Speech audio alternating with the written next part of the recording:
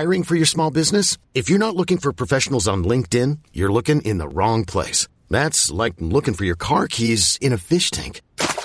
LinkedIn helps you hire professionals you can't find anywhere else, even those who aren't actively searching for a new job but might be open to the perfect role. In a given month, over 70% of LinkedIn users don't even visit other leading job sites. So start looking in the right place. With LinkedIn, you can hire professionals like a professional. Post your free job on linkedin.com/recommend today. Hello, ladies and gentlemen, and welcome into the latest edition of the Odds and Audibles podcast. I am your host, Jared Mack. Joined with me today is non-Eric Skopil or Matt Prehm. It is Oregon baseball head coach Mark Wasikowski. Coach Waz, how are you doing today? I'm doing well. Opening week. It's a lot of fun. Oh, yeah. I'm excited as well. Waz, just before we get into it, I think there's plenty of listeners who haven't paid all that much attention to baseball at Oregon or haven't gone to a couple of games. I just wanted to ask you first, for those listeners or specific listeners, if they were to come down to Eugene and see an Oregon baseball game, just what is it that they would see from you, a Waz coached baseball team? Well, I mean, I hope what they'd see is a group that really gives their all, is really energetic and loves to compete. An exciting product. That there's a roster full of guys that have really trained hard. They look the part. They get after it the right ways. We feel like there's a level of respect where they want to engage in community and with the kids that are coming out and stuff like that, connect with them. And on top of it, we like to think that PK Park is just an amazing facility and their experience at a ball game here at PK Park would be second to none. You guys have ramped it up recently with scrimmages on top of the practices here. And do you guys call this winter baseball? Because I have no idea what to call it. Well, it's spring baseball. I mean, it's winter baseball in the Big Ten where I came from last when it's, when it's snow on the ground and it's, whatever it is it doesn't get over freezing forever. So that's that kind of baseball. And early in the season, it's a real challenge in some of the other leagues. Out here on the West Coast, it's really good. We're blessed with weather that you can get on your field every single day in January and February and play ball. Yeah, it's really nice compared to coming from Purdue. Yeah, I could see how that would actually be winter baseball. But you guys are ramping it up now. Obviously, you have games this week. This podcast will go live on Wednesday. We're recording on Monday for those listening. First game is Friday on February 17th. Just after this spring baseball period, how do you like the team? How are you guys looking? And with just a handful of days before your first game? Yeah, no, I like our group. I mean, they're a really fun group to be with every single day. They've been very low maintenance in terms of off the field issues, which is always nice. So, you're not dealing with like suspensions and stuff like that at all, which is great. We've got a veteran ball club of position players and a young ball club on the mound. A lot of talent across the board. It seems to be an offensive group that when it gets going, because of their age primarily, I mean, they've got so many at-bats under their belt, and across the board, they're a bunch of old guys. And then the guys that are competing with the old guys for starting time and playing time are a group of really, really talented young guys. And so, boy, has it been fun to watch those guys. And obviously hitting isn't consistent quite yet. But when it gets going, my gosh, it's just awesome to watch. And just like I said, the age of the offensive group right now and the number of at-bats they've had at the college level clearly helps a lot of things. And then it's really exciting about the young group that we have of pitchers that are on the mound and their development. And those guys are going to be asked to do a lot this year, and they've deserved it so far. I'm going to jumble around my own questions here and go about the lineup first. You guys lose Josh Kasovich, Anthony Hall, and Brendan Malone last year in the draft. A lot of production there, like at the 3, 4, 5, 6 hitters in your lineup. Just how does this lineup compare to last year's just in general? And then a couple of names for listeners or people to keen in on as the season progresses. Yeah, we losing Josh Kasovich, the highest drafted college shortstop in the country, 5th-round pick, and Anthony Hall in the outfield, and Brendan Malone, who was first-team All-Pac-12 DH. So not small pieces to fill in the roster for sure. But, I I think it's really a credit to Coach Martyr, specifically on the offensive side, him, Coach Hinkle, and Brett Thomas in our analytics division. I mean, those guys have really developed some people around here, and it's been fun to watch. Replacing Josh at shortstop will be Gavin Grant. Right on his tails is a kid named Carter Garrotti, who's a young freshman, and man, he's talented. He's hit probably 3 home runs during spring scrimmages and plays a very good shortstop. So those two guys, when it comes to replacing Josh, Gavin will be the guy that replaces Josh. In right field to replace Anthony Hall would be Owen Diodati, who's a transfer from the University of Alabama, big, strong kid from Canada, really has played well and hit well. And then on top of that, you've got Brendan Malone at the DH spot. And there's several guys that are doing real well right now at that spot with the bat. Whether it's an old guy like Towns King, who transferred in here from Samford University, that's got a real power and thunder in his bat. He's a utility player, can play all the way around the field, left-handed bat, or Dominic Hellman and Sabine Ceballos. These guys are. Dominic's a freshman. Sabine was a drafted player with the California Angels or Anaheim Angels last year and chose to come to school. These guys are big, strong guys. They hit the baseball a long way. They've all had tremendous springs in terms of swinging the bat, it gives us a lot of options at that. Yeah, you guys have plenty of options, and I think that's going to get me my next question. We talked to Logan Mercado 3 weeks ago at this point. He said you guys were 13, 14 players deep. After watching a bunch of scrimmages, you have a lot of guys who can get in the lineup almost any single day. Just for you, how hard is it to manage the group of people, and just how with all that depth, with all that talent down there, and you can only put 9 of them on the field? Just how hard is that for you to come up with the lineup every day? Well, some guys there's going to be an element of patience. There's going to be an element of just improving every single day that is up for the players. We're going to just talk a lot about it and be transparent with them, and when Logan says 13 or 14 deep, it's more than that, it's definitely more than that. And so, I put it on a piece of paper today. I think there's 20 position players that could have easily started for other Oregon teams or other Pac-12 teams, top end Pac-12 teams. That's how good the position player group is. There's a lot of depth. The young talent is extreme. We don't have anybody really standing out on the other side of it where you go, oh my God, how did this guy get here to this level? We don't have any of that. And these guys are just really good. It's good. It's a bright future of the young players and these older players that are in here right now too. They look old. When you look at a guy like Ceballos, and he is, wow. These guys don't look like, even Coach Horton was out here, from this last weekend for reasons, and he's watching us and he's just like, holy cow. He goes, you guys really are a group of men out there right now. And hopefully we play that way, and it will be a challenge this year, though, to answer your question about how we manage those people. And I think just transparency and letting them know that, we're on their side. We're on their side, and great programs have great players, and great programs have depth. I want to switch it up to the other side of the ball and pitching and your rotation. You guys had an injury to Isaac Ayon, and he'll be out for a period of time. Just your confidence about the rotation heading into the season, and just what you guys have been, I guess, working on from last year, where pitching at points wasn't necessarily a bright spot. Yeah, no doubt about it. And so, the baton, let's say, will be passed to a lot of the younger guys, the freshmen that are in, and there's 10 freshmen that are in here that are competing. And so, you're going to have a younger look on the mound. There's a guy that's probably going to do the closing for us, Josh Malaris, that's transfer, a portal guy, say, but he's a graduate transfer. And he's got a great arm, and he's clearly what it looks like at the end of the ball game. But yeah, you're going to have a bunch of freshmen basically rolled out there in different varying roles, a lot of innings, and they're very talented. It doesn't matter which name you put out there. They're a very talented group. They're going to be probably inconsistent until they get their spikes in the dirt a little bit and start feeling comfortable.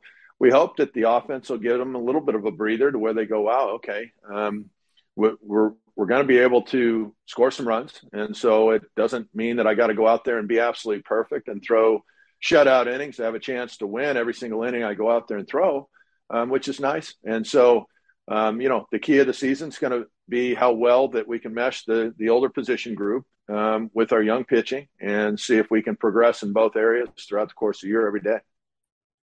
Are there a couple of younger names that have kind of, I don't know, maybe exceeded your expectation in the rotation or either the bullpen yet so far? Yeah, there's been some guys that have pitched the ball exceptionally well, and I wouldn't be surprised if we have several young guys in our rotation. We haven't decided on our rotation and stuff like that quite yet for the week. Still some things need to play out, but still yet I could see it easily having several freshmen being in that rotation. I mean, Matthew Grabman from Canada, he's an experienced guy now. He's pitched for Team Canada, so has Turner Spoljaric.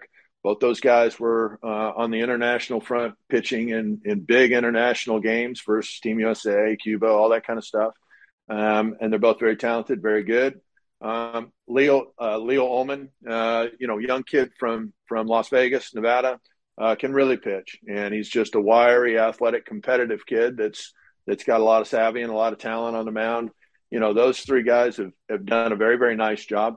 Amongst others, there's other kids out there that have really done well too, and it's exciting. There's a young group of guys. Jackson Pace, kid from Hollister, California, can big 6'5" frame, sinks the ball, throws the ball exceptionally well. And there's several of these guys. Like I said, there's about 10 of those guys that are freshmen that are on our staff that we're excited to have. Keeping it on the younger side of the ball, just you guys brought in a top 5 recruited class that brings in a bunch of transfers, a bunch of freshmen. Baseball America had them number 5 in the country. Off the top of my head, I did some research on this a while ago, but I think that's the highest class in program history. Off the top of my head, just what is that recruiting process like for you, and what does that mean for recruiting going forward? And I guess just the overall outlook of the program with you overseeing it. Well, I mean, overall outlook, I'll let others decide that. And, that's something you got to prove every single year. And every time that you suit up, you got to prove that you're getting better every single year. And the fact that the recruiting class is ranked as high as it is, I don't think they're wrong on that. I think the players that we've brought in, credit to Jack Martyr, credit to Coach Angier, those guys brought in very, very good players in this recruiting class. And now we get a chance to develop those guys, which is a lot of fun. And so I don't think they missed in terms of Baseball America on how good the recruiting class or perfect game. I don't know the rankings and how high it is compared to other classes. I know it's really good, though. And if we can continue to stack up recruiting classes like we have on campus right now in our coming recruiting classes, and we feel like we have, then boy, the future is exceptionally bright, not only for this season, but really years moving forward.